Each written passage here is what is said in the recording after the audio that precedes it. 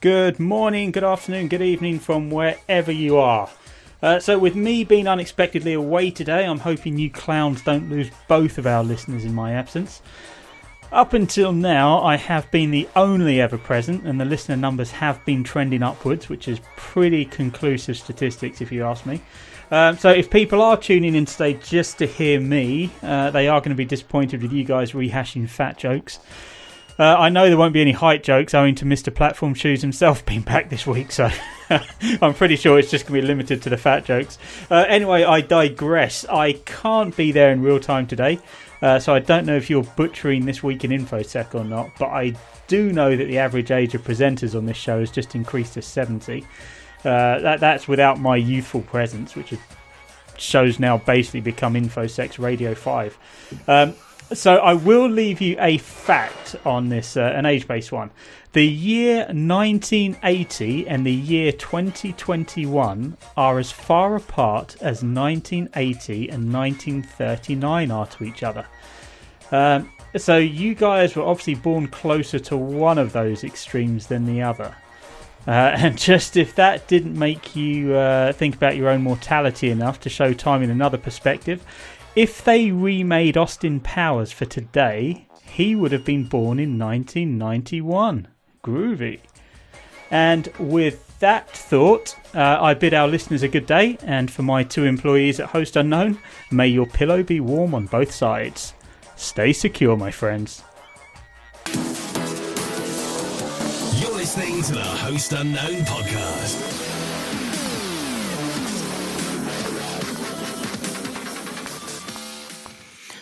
Hello. Good morning, good afternoon, good evening from wherever you are joining us, and welcome to episode 70 of the Host Unknown podcast.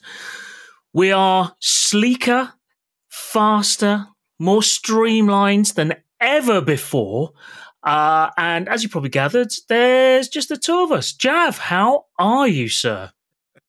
I feel like Anthony Mackie from 8 Mile when in the final rap battle against Eminem, because Eminem is Anthony Mackie in that film? Yeah, he's the guy he's rapping against. I've never seen that yet. Anyway, so but you've not seen the movie. So basically, the Falcon is a rapper. Well, he's a bad rapper who got destroyed by Eminem in the end. Right. Anyway, so do go on. The way Eminem approached his rap battle was he started.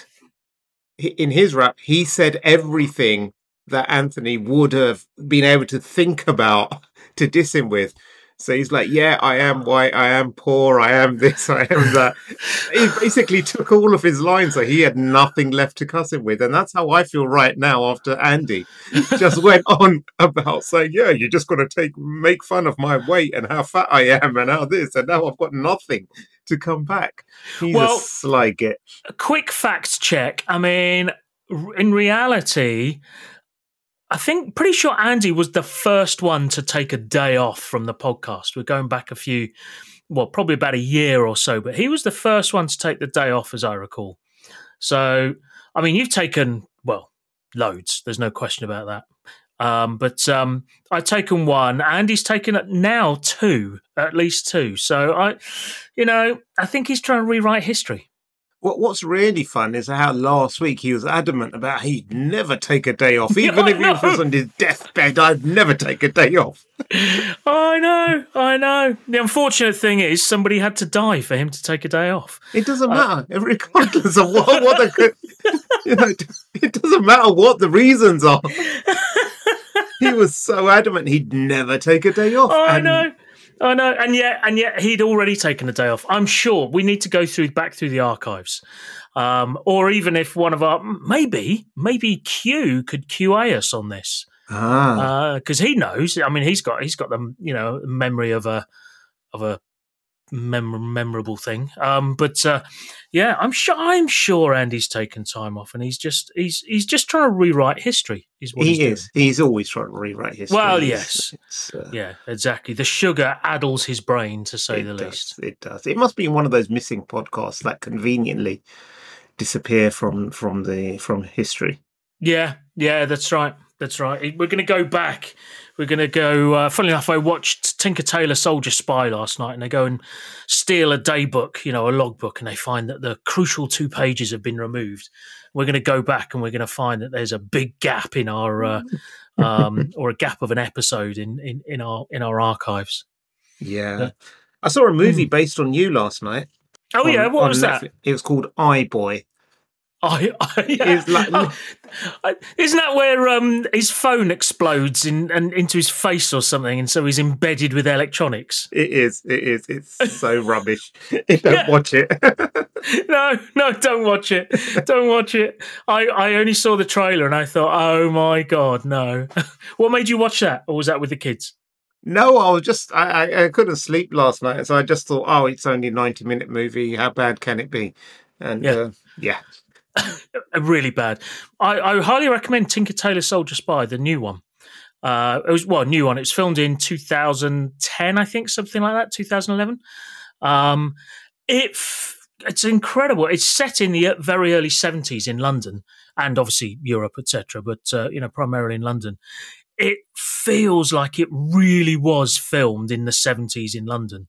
Because a lot of films go back in time, set in different times and all that, and you can kind of tell they're sort of staged and they're everything's a prop. This really does look like it was actually filmed in London. It's almost like they used old film stock or something like that as well. But yeah, really good film. Really good film. Very little happens in it, and it's gripping. Absolutely gripping. I don't think there was even a single exploding helicopter. And that's the thing about some great films you see and very little happens. Yeah. The one I remember, which is really great, it's when I saw it the first time, it was Death Trap, I think. It's the one with Christopher Reeves and Michael Caine in it. Oh, yeah, Christopher Reeves is in a wheelchair, isn't he? No, that's in real life. No. I thought there was one where he's in a wheelchair. But no, anyway, it doesn't matter. This is like, I don't know, 70s or 80s, but I think it's based on a stage play. So it's entire film is set in one room, pretty much.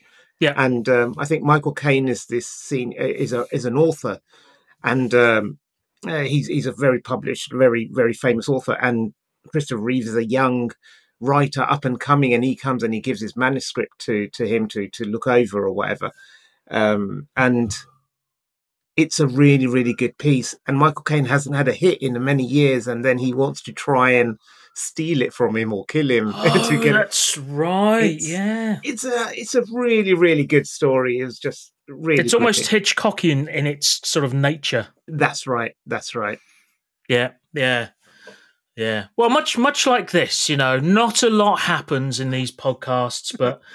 Really, we know you're just gripped to the very, very end. We really do. So what else have you been up to, Jav, apart from not sleeping at night? So I am now a certified security awareness and culture professional, or SACP. SACP. Let's just say SAC. SACP. I don't know. I'm trying to think of how we're going to make a song about that. But yeah, SACP. Really, I mean, I'm sorry. But yeah, no, it's there's an organization called HLayer Credentialing, and they've website for hlayer.com, and it's actually a really good sort of knowledge building and knowledge test process. It goes through a lot about how to it goes through the basics of what is security awareness and what is security culture, how to build it, some of the psychology behind it, what makes a good program and campaign, and how to build one yourself. So it was quite a good well put together cert. So I being the good person I am, there's that service, I can't remember what it's called, but you link to it and it pulls your certs and it publishes the badges to LinkedIn. I did wonder why you suddenly announced the fact that you have a CISSP on LinkedIn this morning for some. I'm like, really, Jab? You're kind of like, well, as you said to me, you're a week late and $1 short. Yeah. So yeah, this was. It also published my CISSP as well. And now people are now congratulating me on LinkedIn for having. Well, I suppose it's nice of them, but goes to show how much attention people pay. Yeah, all 6 of them. Yeah. Yes. So how about let's. you? Oh, well, that's true. Yeah. What about me? What have I been doing? Well, I decided to get my soldering iron and all my bits out again last night and have a go at replacing the battery in an old iPhone. Managed to sever a cable as I took it apart. So eBay is delivering another replacement cable to me. So there's that. And I've ordered some more Lego, and that's coming soon. What else have I done, really? I mean, obviously, huge amounts of work, if my boss is listening. Vast amounts of work.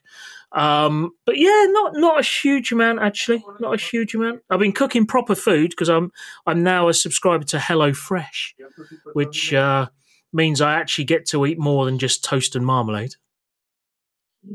Wow. It all sounds very riveting. I know.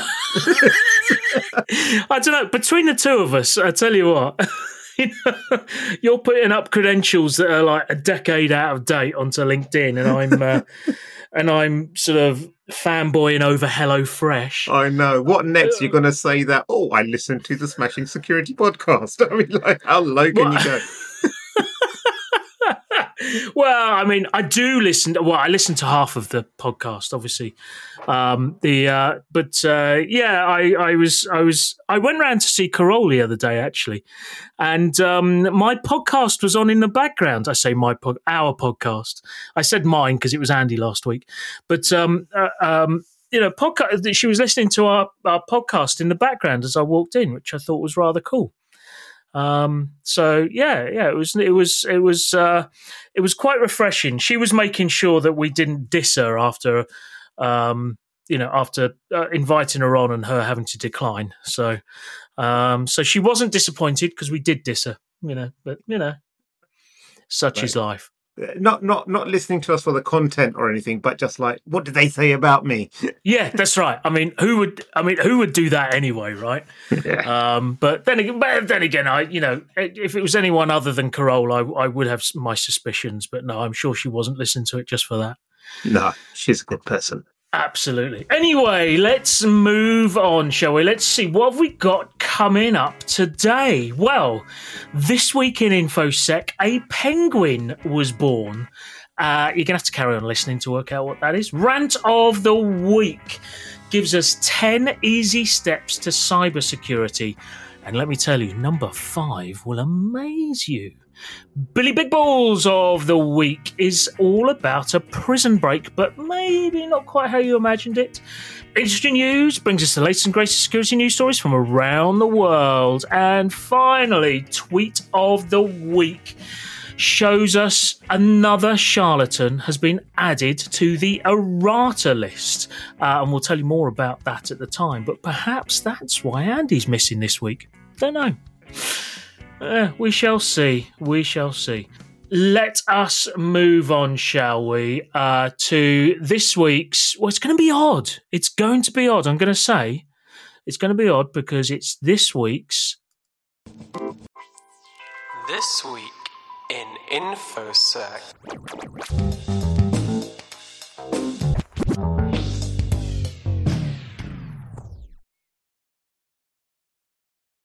You see, we're still both waiting for Andy to jump in.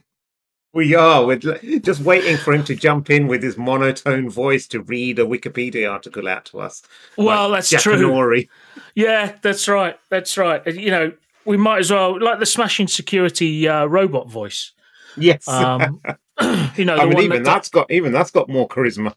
Yeah, the one that edits the first half. But yeah. But I'll tell you what, I'll do the first one then. I'll do the first one. You do the first one. On this day, in the 25th of August, 1991, Linux completes 30 years. How's that? Perfect. I almost thought you were Andy there. It's like he's in the room, isn't it? It is. Anyway, so yes, 25th of August, 1991, Linux completes 30 years. It's an interesting way of putting it. How about Linux is 30 years old? I don't know. But yes, this week in 1991, Linus Torvalds announced the first version of Linux. He actually wanted to call it Freaks, but his friend Ari Lemke named it as Linux. At least that's how the story goes. Because as I understand about Linus Torvalds, he's not a shy man, as I understand it. So it wouldn't surprise me if it was him that actually named it Linux or Linux or whatever you want to call it.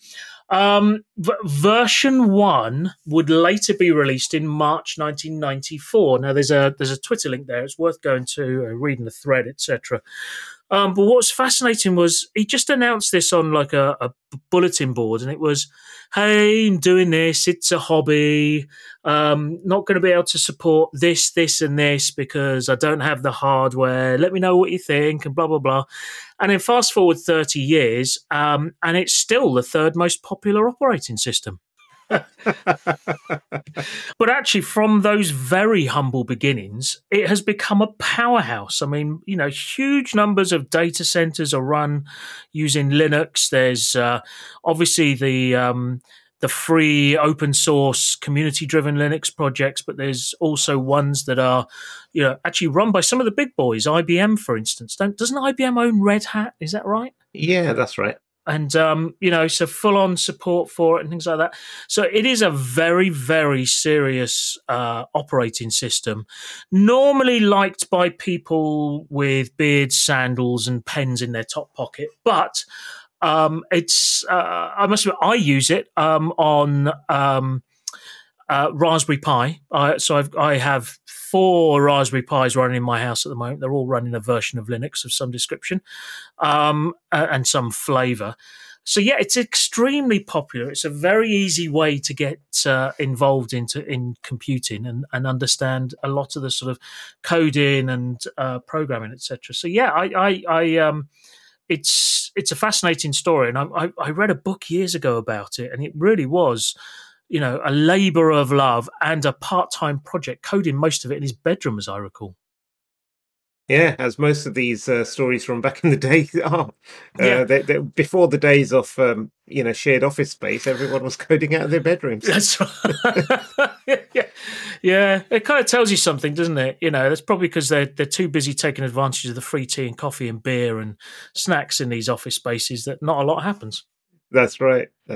No, I think what's really cool about Linux, though, on a serious note, is they've not tried to be another Microsoft or Apple or anything like that. They've stayed very true to their core, which is what gives it the sort of the stereotype of being liked by old men with beards and sandals and pens in their top pockets. But it stayed true to what it is. It's still a very quick. They don't focus so much on building a GUI or anything. It's just like, here it is, get it to work, and all the open source nature of it has really helped it grow. So I hope it remains true to its core for many years to come. Well, we love Linux, even though we don't understand it particularly well. Yes, that's a good way of putting it. I think that's pretty much where it is. Yeah, a bit like Andy. But yeah, we love Andy. We don't particularly understand him. Nah. Exactly. Why don't you take the second one, Jeff? Okay, so in this story, it takes us back to 2004, a mere 17 years. Yes, thanks for the time. Get the calculator out. Get the calculator. The US Department of Justice announced the results of Operation Web Snare. And for those not familiar, Operation Web Snare resulted in the arrest or conviction of over 150 individuals involved in cybercrime. Sounds thrilling. It was a massive it was a massive cross-agency investigation. There were like 36 US attorneys' offices involved, the criminal division of the Department of Justice, 37 of the FBI's 56 field divisions, 13 of the Postal Inspection Service's 18 field divisions, the FTC, together with a variety of other federal, state, local, and foreign law enforcement agencies. So that at that point, Attorney General Ashcroft, John Ashcroft, he was sort of like the head honcho, I suppose, at the time. He directed it to make they made full use of the Identity Theft Penalty Enhancement Act signed into law by President Bush earlier that year. It did do something July. right then. Yeah, I'm not even going to go there. So the act itself prescribes stiff prison terms for those who use identity theft to commit crimes and blah blah blah. The web snare, operational web snare, targeted just basically online economic crimes. So identity theft, counterfeit software, computer intrusions, other intellectual property crimes, and they more than 160 investigations were opened, and they identified more than 150,000 victims with estimated loss of more than 215 million. Something that these days ransomware operators call a slow week. Yes, that's right. Yeah, that's exactly right. I was just thinking that.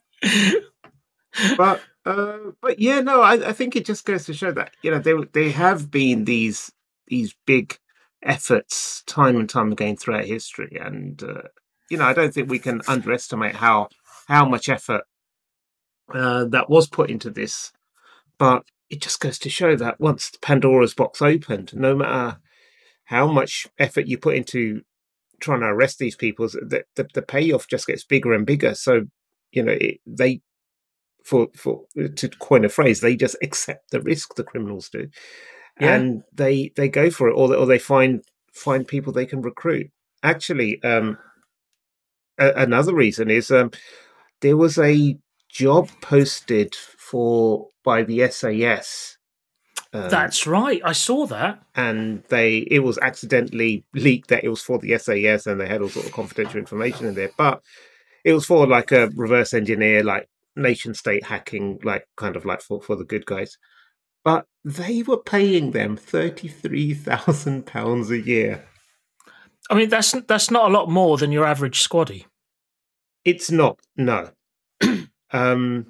But then when you have such a massive private industry that is willing to pay a lot more, and then you have a criminal syndicates that are willing to pay way, way more than that, you're really competing against, you want people who really want to do it for the honor of doing it, as opposed to trying to make a living out of it. I reckon they didn't accidentally leak the fact that it was for the SAS. Oh, okay. I don't, but the British Army's marketing is actually pretty strong on the whole. Yeah, it's made a few screw ups like most marketing groups, but they're pretty good, because why would you want to do that job for 33k? Oh, hang on, I get to hang out with the SAS. That's pretty cool. That is pretty cool. That's pretty cool. It's a bit like they they did a thing. I know it wasn't the British Army, but it was a similar concept for the Royal Marines. And it said, basically, if you want to join the Royal Marines, call this number. And then it looked like the poster had been ripped off. And you had to work out where, how to get hold of the number. And it was, bottom line was, if you can work out where to call us, you can join us. Ah, very interesting. But it's that kind of psychology of trying to get people to aspire to something. Do you know what I mean? So, yeah, I'm not convinced that that it was a mistake. I reckon it was completely on purpose. But we'll find out soon enough, I'm sure. You know what? I don't care. That is such a good story. I'm sticking with it. I think that's the way to go. So wasn't it also the anniversary of the Iranian embassy siege? It was, yes. Or was it the anniversary? Yes. It was either the Iranian embassy or the unveiling of, or the death anniversary of one of the big Scottish guy with the big handlebar moustache. Yes, the first guy in, basically. Yeah. That's right. They unveiled a statue to him, didn't they, in Scotland? That's right. Right. Not. It was of him, but it was for a larger cause, a greater cause. But that's right. Yeah, that's right. Yeah, because that was up until that point, nobody really knew what the SAS was. Nobody actually understood who they were, what they did, or anything like that. And then they went very, very public. Because I was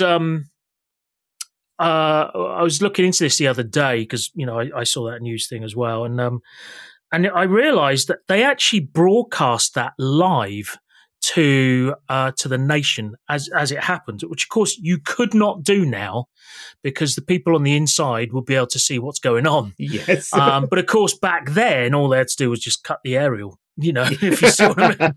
Yes. That's it. You ain't getting anything, I don't even think, well, you could get portable TVs because my dad had one in his car at the time. No, in the early 70s, but it was a pretty much a one-off. Made by Apple. No.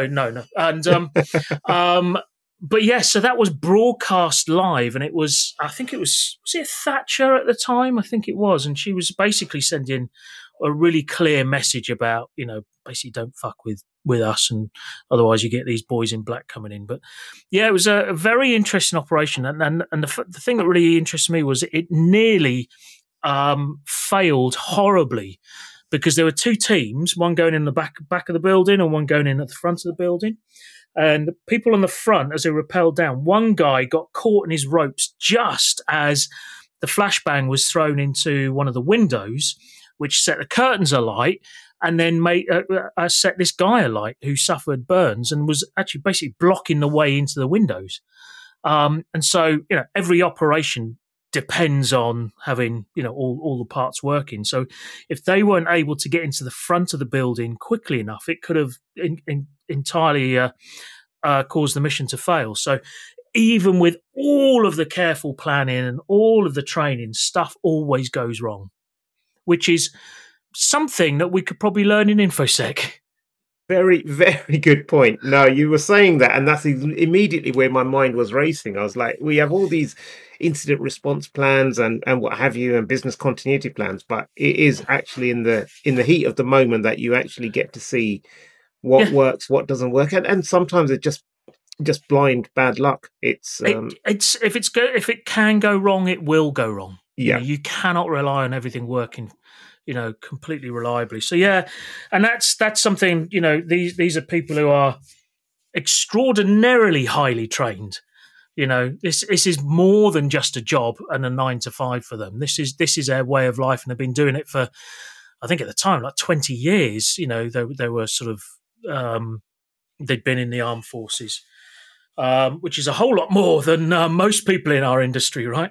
Yeah, that's right. No, fascinating insight into that. I'm sure some listeners will correct us on or at least my lack of military knowledge, but hey, I don't know much about this stuff. Yeah, well, I mean, please do correct us. Obviously, my memory's pretty poor. I'm of that age now. But there is a brilliant film on Netflix. I'll just close on this. It's called 6 Days, I think. British film, Jamie Bell, Mark Strong, and it's all about just that, what happened. It doesn't glorify it at all. Slightly, it's not exactly a completely faithful retelling of it, but it certainly gives you a look and feel of it. Anyway, thank you, Chav. That was this week's. This week in InfoSec.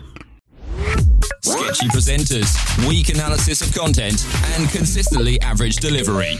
Like and subscribe now. Yes, please. So, shall we move straight on? Why not? Yes. Let's do it. Let's get straight on to...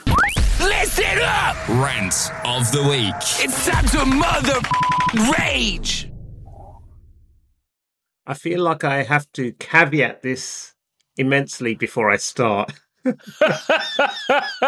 Because I'm not really ranting about it. I'm just kind of talking about it. Yeah. I'm not angry. I'm just disappointed. We had to fit it in somewhere, and this was the only, So this is so apparently this was a post published in May, but I only just saw the tweet because it was retweeted by their social team just recently in the last week. But by our good friends of the show at NCSE, who have updated the 10 steps to cybersecurity, and this was last updated. Sounds like Alcoholics Anonymous. I can't remember when they last had it. We can add into the show notes, but it's long overdue. Yeah, and there's an infographic they published along it. It's 10 steps. It's 10 years ago. Okay, so 10 steps to cybersecurity, and they've just revamped it for the modern era. Yeah. And there's a nice infographic there, and it looks really good when you first look at it. And then you start thinking about it. And this is guidance for, okay, they do say it's not for the average person. This is for like security people or people responsible for security within their organization, for medium and large enterprises. And the large ones I get, the medium ones I'm still a bit on the fence about. But what's the slightly ranty nature? It's a bit like saying, oh, why don't you just patch? And think, that's great advice. Why don't I just patch? Why didn't I think of that before? Yeah, exactly. Do you want to lose weight? Eat less and exercise more. Exactly. Or just have one of your trio not turn up. Yes, exactly.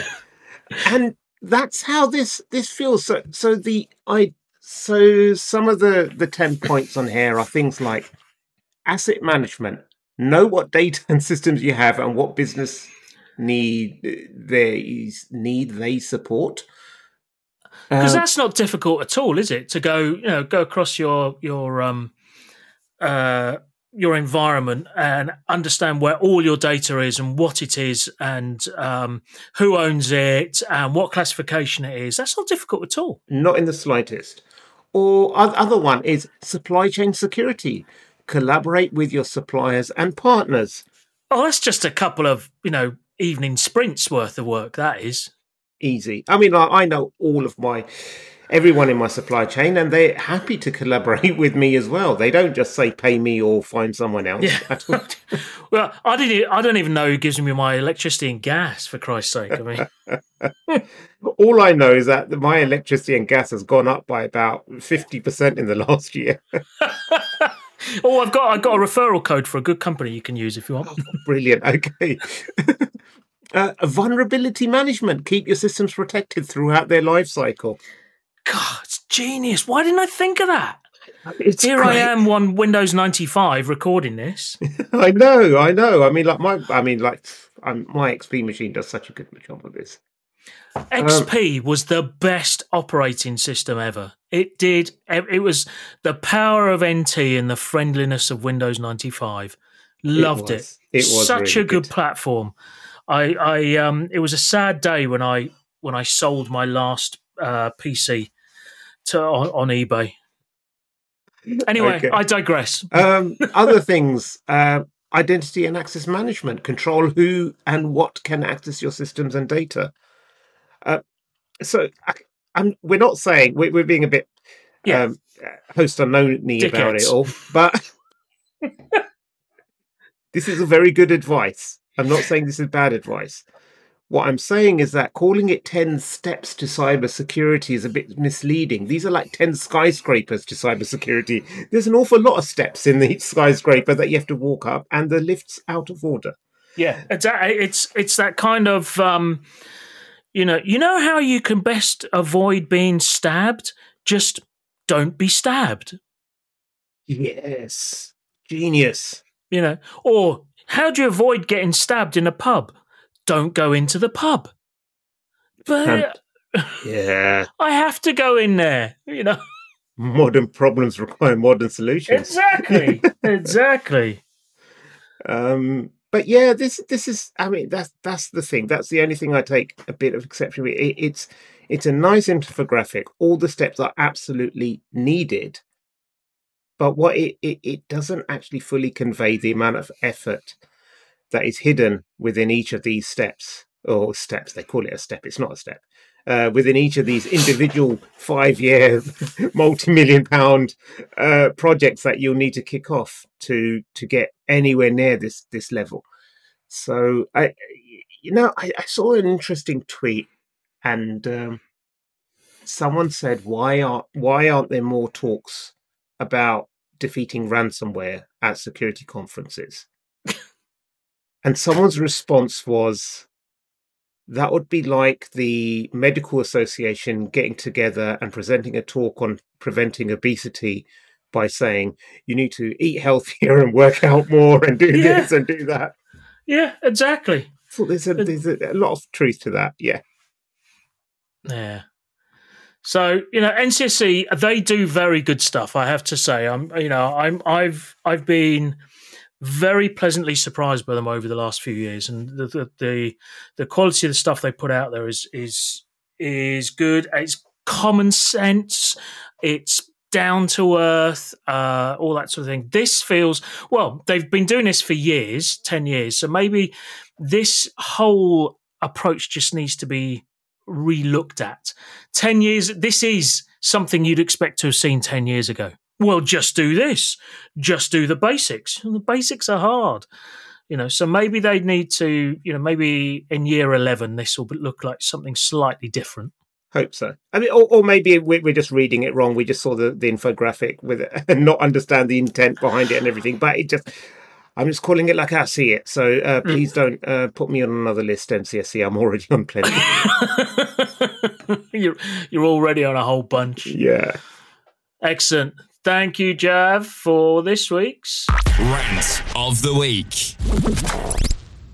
Do you know, we're going to go straight on. You're going to do the next one as well. So I'm with Andy not here, I'm just going to be throwing things at you to do. So let's just go straight on to.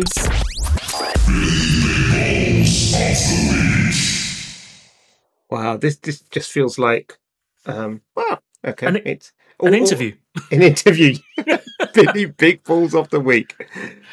So if you run a notorious prison in Iran. Yeah, Iran. Then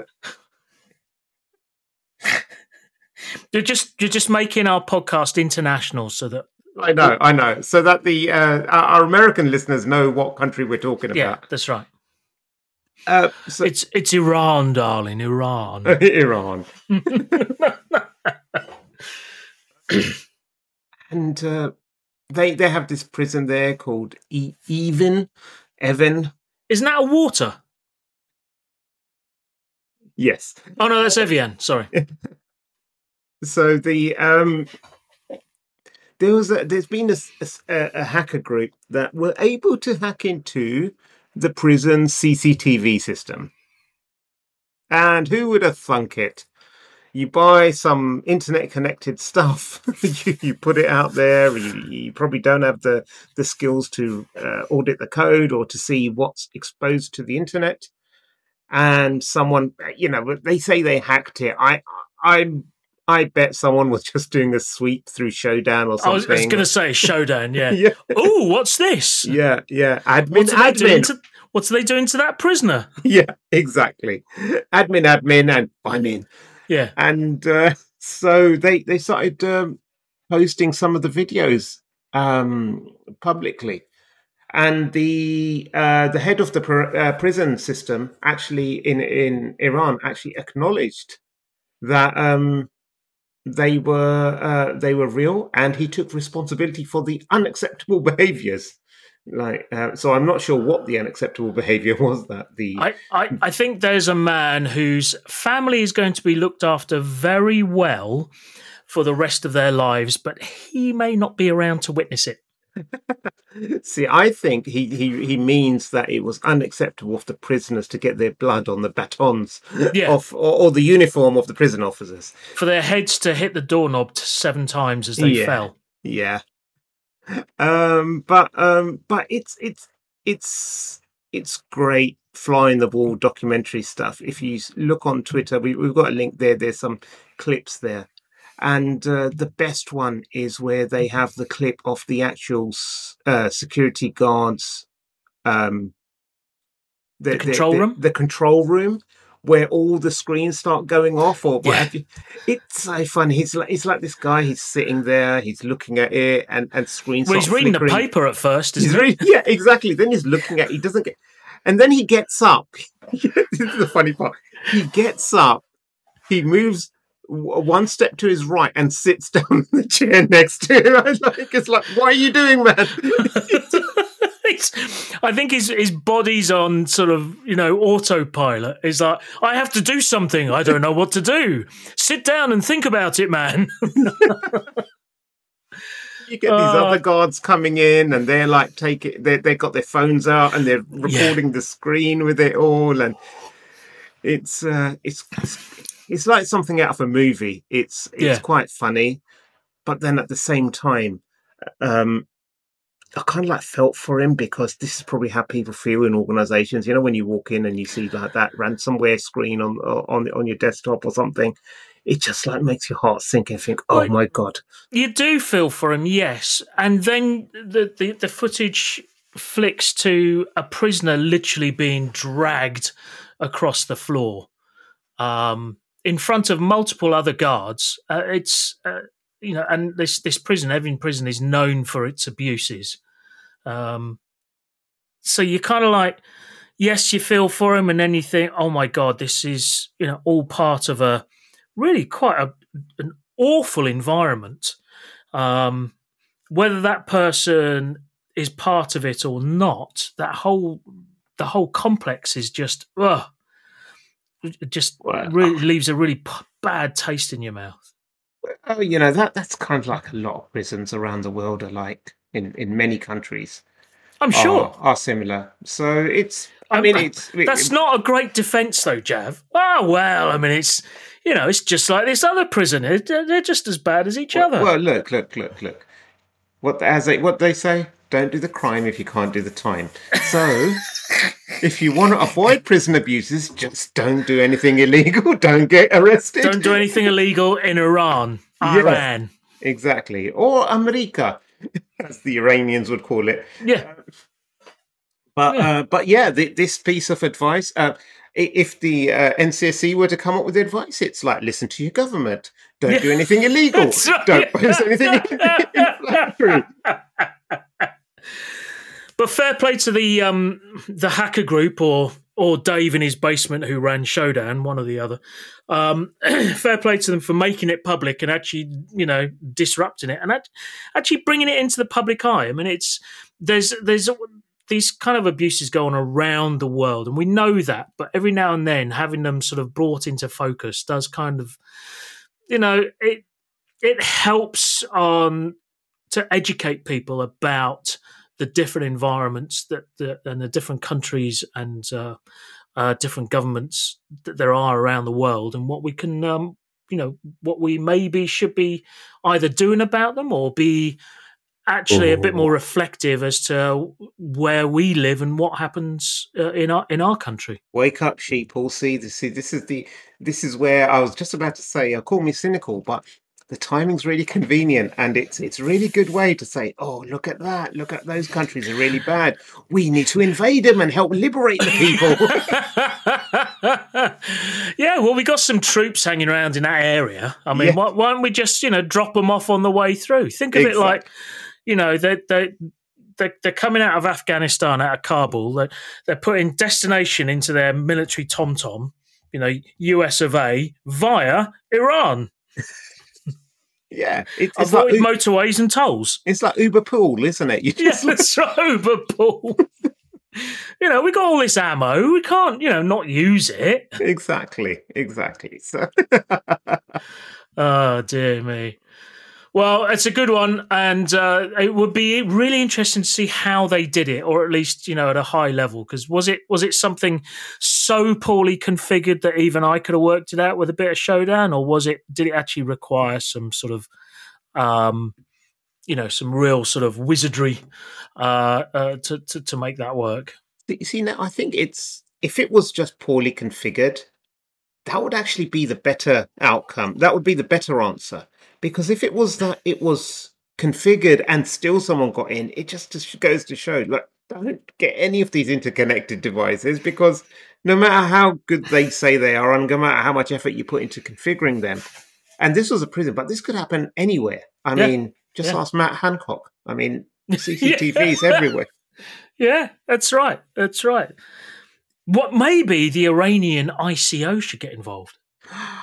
Yes. I heard Elizabeth Dunham's stepping down, isn't it? Is she? There's probably a role for her. Yeah. Because she can go to Iran and do nothing at the ICO there as well. Exactly. Anyway, thank you, Jav. That was this week's Billy Big Balls of the Week. Are you not entertained? What? The judges were. You're listening to Europe's most entertaining content. Bro, what are you talking about, man? The Host Unknown podcast. Jav, do you know what time is it? Yes, it's just 5. No, hold on. Hold on. Let me get on my Andy voice. It's that time of the show where we head to our news sources over at the InfoSec PA Newswire, who have been very busy bringing us the latest and greatest security news from around the globe. Industry news. Crunch time for Liquid as crypto exchange loses $97 million to hackers. Industry news. Man gets 3 years for stealing nude photos from college victims. Industry news. That's not funny. Hackers leak footage of Iranian prison. That sounds familiar. Industry news. Poly network hacker returns remaining funds. Industry news. AT&T denies data breach. Industry news. Time to fix high severity apps increases by 10 days. Industry news. Drug dealers get 27 years after police crack EncroChat comms. Industry news. 70% of cyber pros believe cyber insurance is exacerbating ransomware. Is what? Making it worse. Industry news.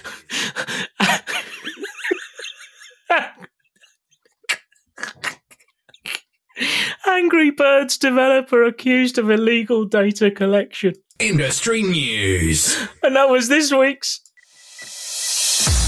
Industry news. I hate you. Hate me? You should hate your English teacher. Man, these words weren't around when I was in school. I know what it means. I know how to spell it. I know how You to obviously read it. know what it means because you described it. I mean, I'm impressed by the quick thinking, to be honest with you. It also has a far greater comedic effect as well. But, oh, dear me. No, very good. Very good. So this AT&T story, they allegedly have a data breach and they're saying, no, we don't. Yeah, that's you know what, companies like AT&T, they're so big. I don't even think they know all the well, actually, listen to NCSE have an asset management policy, AT&T, and you would have known whether this was yours or not. You know, it's really weird because there's some researchers at a place called Restore Privacy, and they analyze a sample that the threat actor shared. And they're saying, well, it seems to be authentic based on available public records. And also the user who posted it has a history of major data breaches and exploits. And then AT&T, corporate comms, say, based on our investigation today, the information appeared in an internet chat room does not have appeared to come from our systems. Well, I've read the first line and the last line of the thing. Of the article.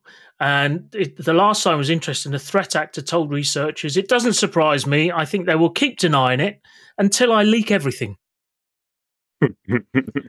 Which, that's quite confident. It is. It is. So the problem is like there's so much data out there on everyone, and there's been so many breaches. You just don't know where the data. I mean, this is the thing. So on one hand, even if it's a fake, even if it's not from AT&T, this whole thing has got AT&T tied up resources in trying to prove that it wasn't them. Yeah. Which is hitting their share price potentially. All that sort. I mean, it could just be a way of shorting their stock, so their price dips whilst they refute all of this. Somebody buys it, and then once it's all proven as rubbish, their stock goes up, and somebody sells the stock.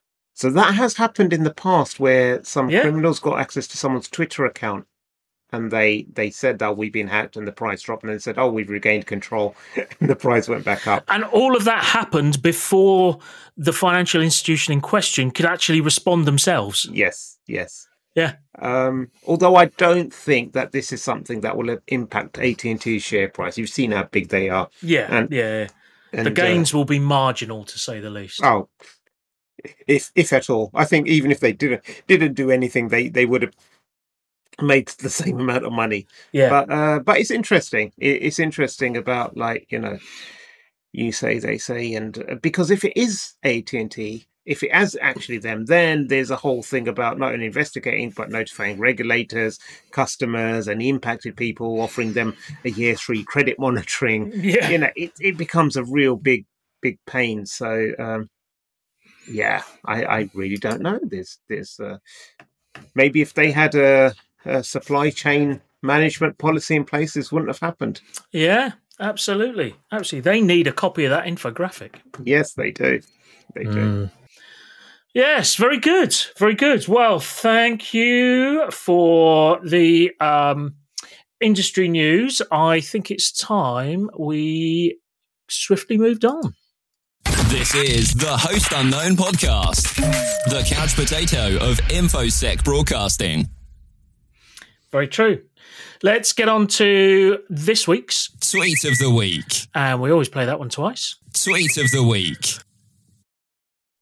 So I'll take this one. I saw this in Twitter this week. It's an actual story that I found and put into the show notes. Incredible. Wow. So this is by Security Errata. Now, Security Errata, they is a website, and one of the things they do is they highlight charlatans within the industry. So Gregory Evans, for instance, is in there, a few others. And they, as I've been told, they offer the individuals that actually get put onto this website every opportunity to refute everything that's said about them. And they only go on there literally after, possibly a couple of years of communications with them. Well, the tweet today says, "Today we added Frank W. Abagnale Jr. to Errata/charlatans." Links in the show note, folks. Worth taking a look. So if you don't know who Frank Abagnale is, he was featured in the film, is it Catch Me If You Can? Yeah, that's right. With Leonardo DiCaprio. And very entertaining film. And if what you take from the film is, if not verbatim, then certainly, take the essence of the film. Frank Abagnale was a very talented forger who was able to avoid getting arrested multiple times and outwitted the FBI throughout most of his career, and then eventually did get arrested and went to work for the FBI to absolve himself almost, and to sort of improve their ability to detect to detect forgeries.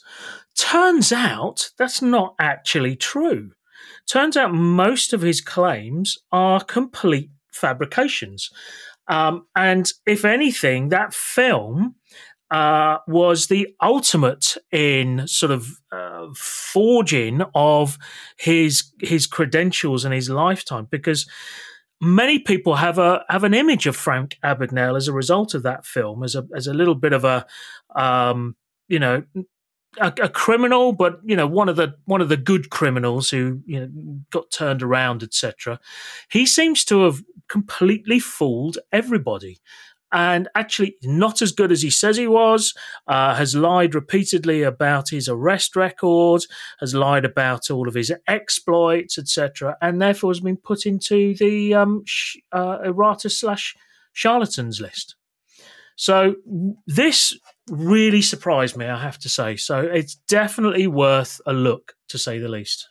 So you're saying that a known, convicted, self-confessed, like con person, yes, has conned us. You're surprised. I know, right? It all makes so much sense now. Oh dear. So yeah, that fascinating. But whatever the case, certainly an interesting individual, to say the least. Yeah, absolutely. And I think it's probably one of those cases where a lot of people like to exaggerate on their skills and what they've done and whatnot. And I think sometimes what happens is it gets to a point where the lie has spread so much it actually gets out of control. Yeah, that's exactly what I was going to say. Yeah, and then you can't just turn around and say, "Oh, wait, it was just a prank, bro." Yeah, but yeah, I think you also get to the point where you start believing it yourself. Exactly. I think you're right. It's like when you phone in sick when you're not actually sick, and then halfway through the day you think, "Oh, I've been pretending to feel sick all day, and now I feel a bit sick." Yeah, there's a psychological thing. I might have mentioned this before, where it says as humans we're really bad at lying to others, because other people can. So what we're really good at is lying to ourselves. So what we do is we actually lie to ourselves first to say, "Oh, I actually scored 4 goals in football last week." And once you convince yourself, then you can actually become a really efficient liar because you're not lying. Yes, exactly. I love that. But yeah, no, it's unfortunate because if he has made millions throughout his career, it's not from the actual exploits. It's probably from speaking fees that he's accumulated based on this book. Movie. Yeah, that's right. But the weird thing is, in essence, he's not. He's made his speaking fees by doing exactly what he said he was doing. Exactly, which was fooling people. So it's this weird kind of meta environment in which he's not lying in a sense because he's lying. Weird. Anyway, I'm not going to get involved in that inception. Mind blown. But that was this week's Tweet of the Week. Right. We have come to time, I believe. We have. Jav, thank you so much. It's flown by today. It's been, I feel, just kind of lighter, more easier, less sort of weight on my shoulders. It's been a joy to be honest with you. It has. It's been absolutely a pleasure, and it's been interesting. I mean, I've really enjoyed the conversation today. Yeah. It's not hard work at all, is it? No, not in the slightest. No. Well, thank you, Jav. Appreciate your time as always, and have yourself a lovely weekend. Yeah, you too, my friend. Stay secure. You've been listening to the Host Unknown podcast. If you enjoyed what you heard, comment and subscribe. If you hated it, please leave your best insults on our Reddit channel. Worst episode ever. r/smashing security. I don't think I'll send Andy the invitation next week. Don't bother. This was really good. Yeah, exactly. Nice and easy. Let's have a look at the viewing figures as well. I'm pretty sure we'll refute those. Yes. What I can also do is I can laugh a few times for you now, so you can add it into the end of your gag, so it looks like we were having a really good time and laughing. At Perfect. Yeah. Go, right. Still recording. Go. Okay. Tom, you're so funny.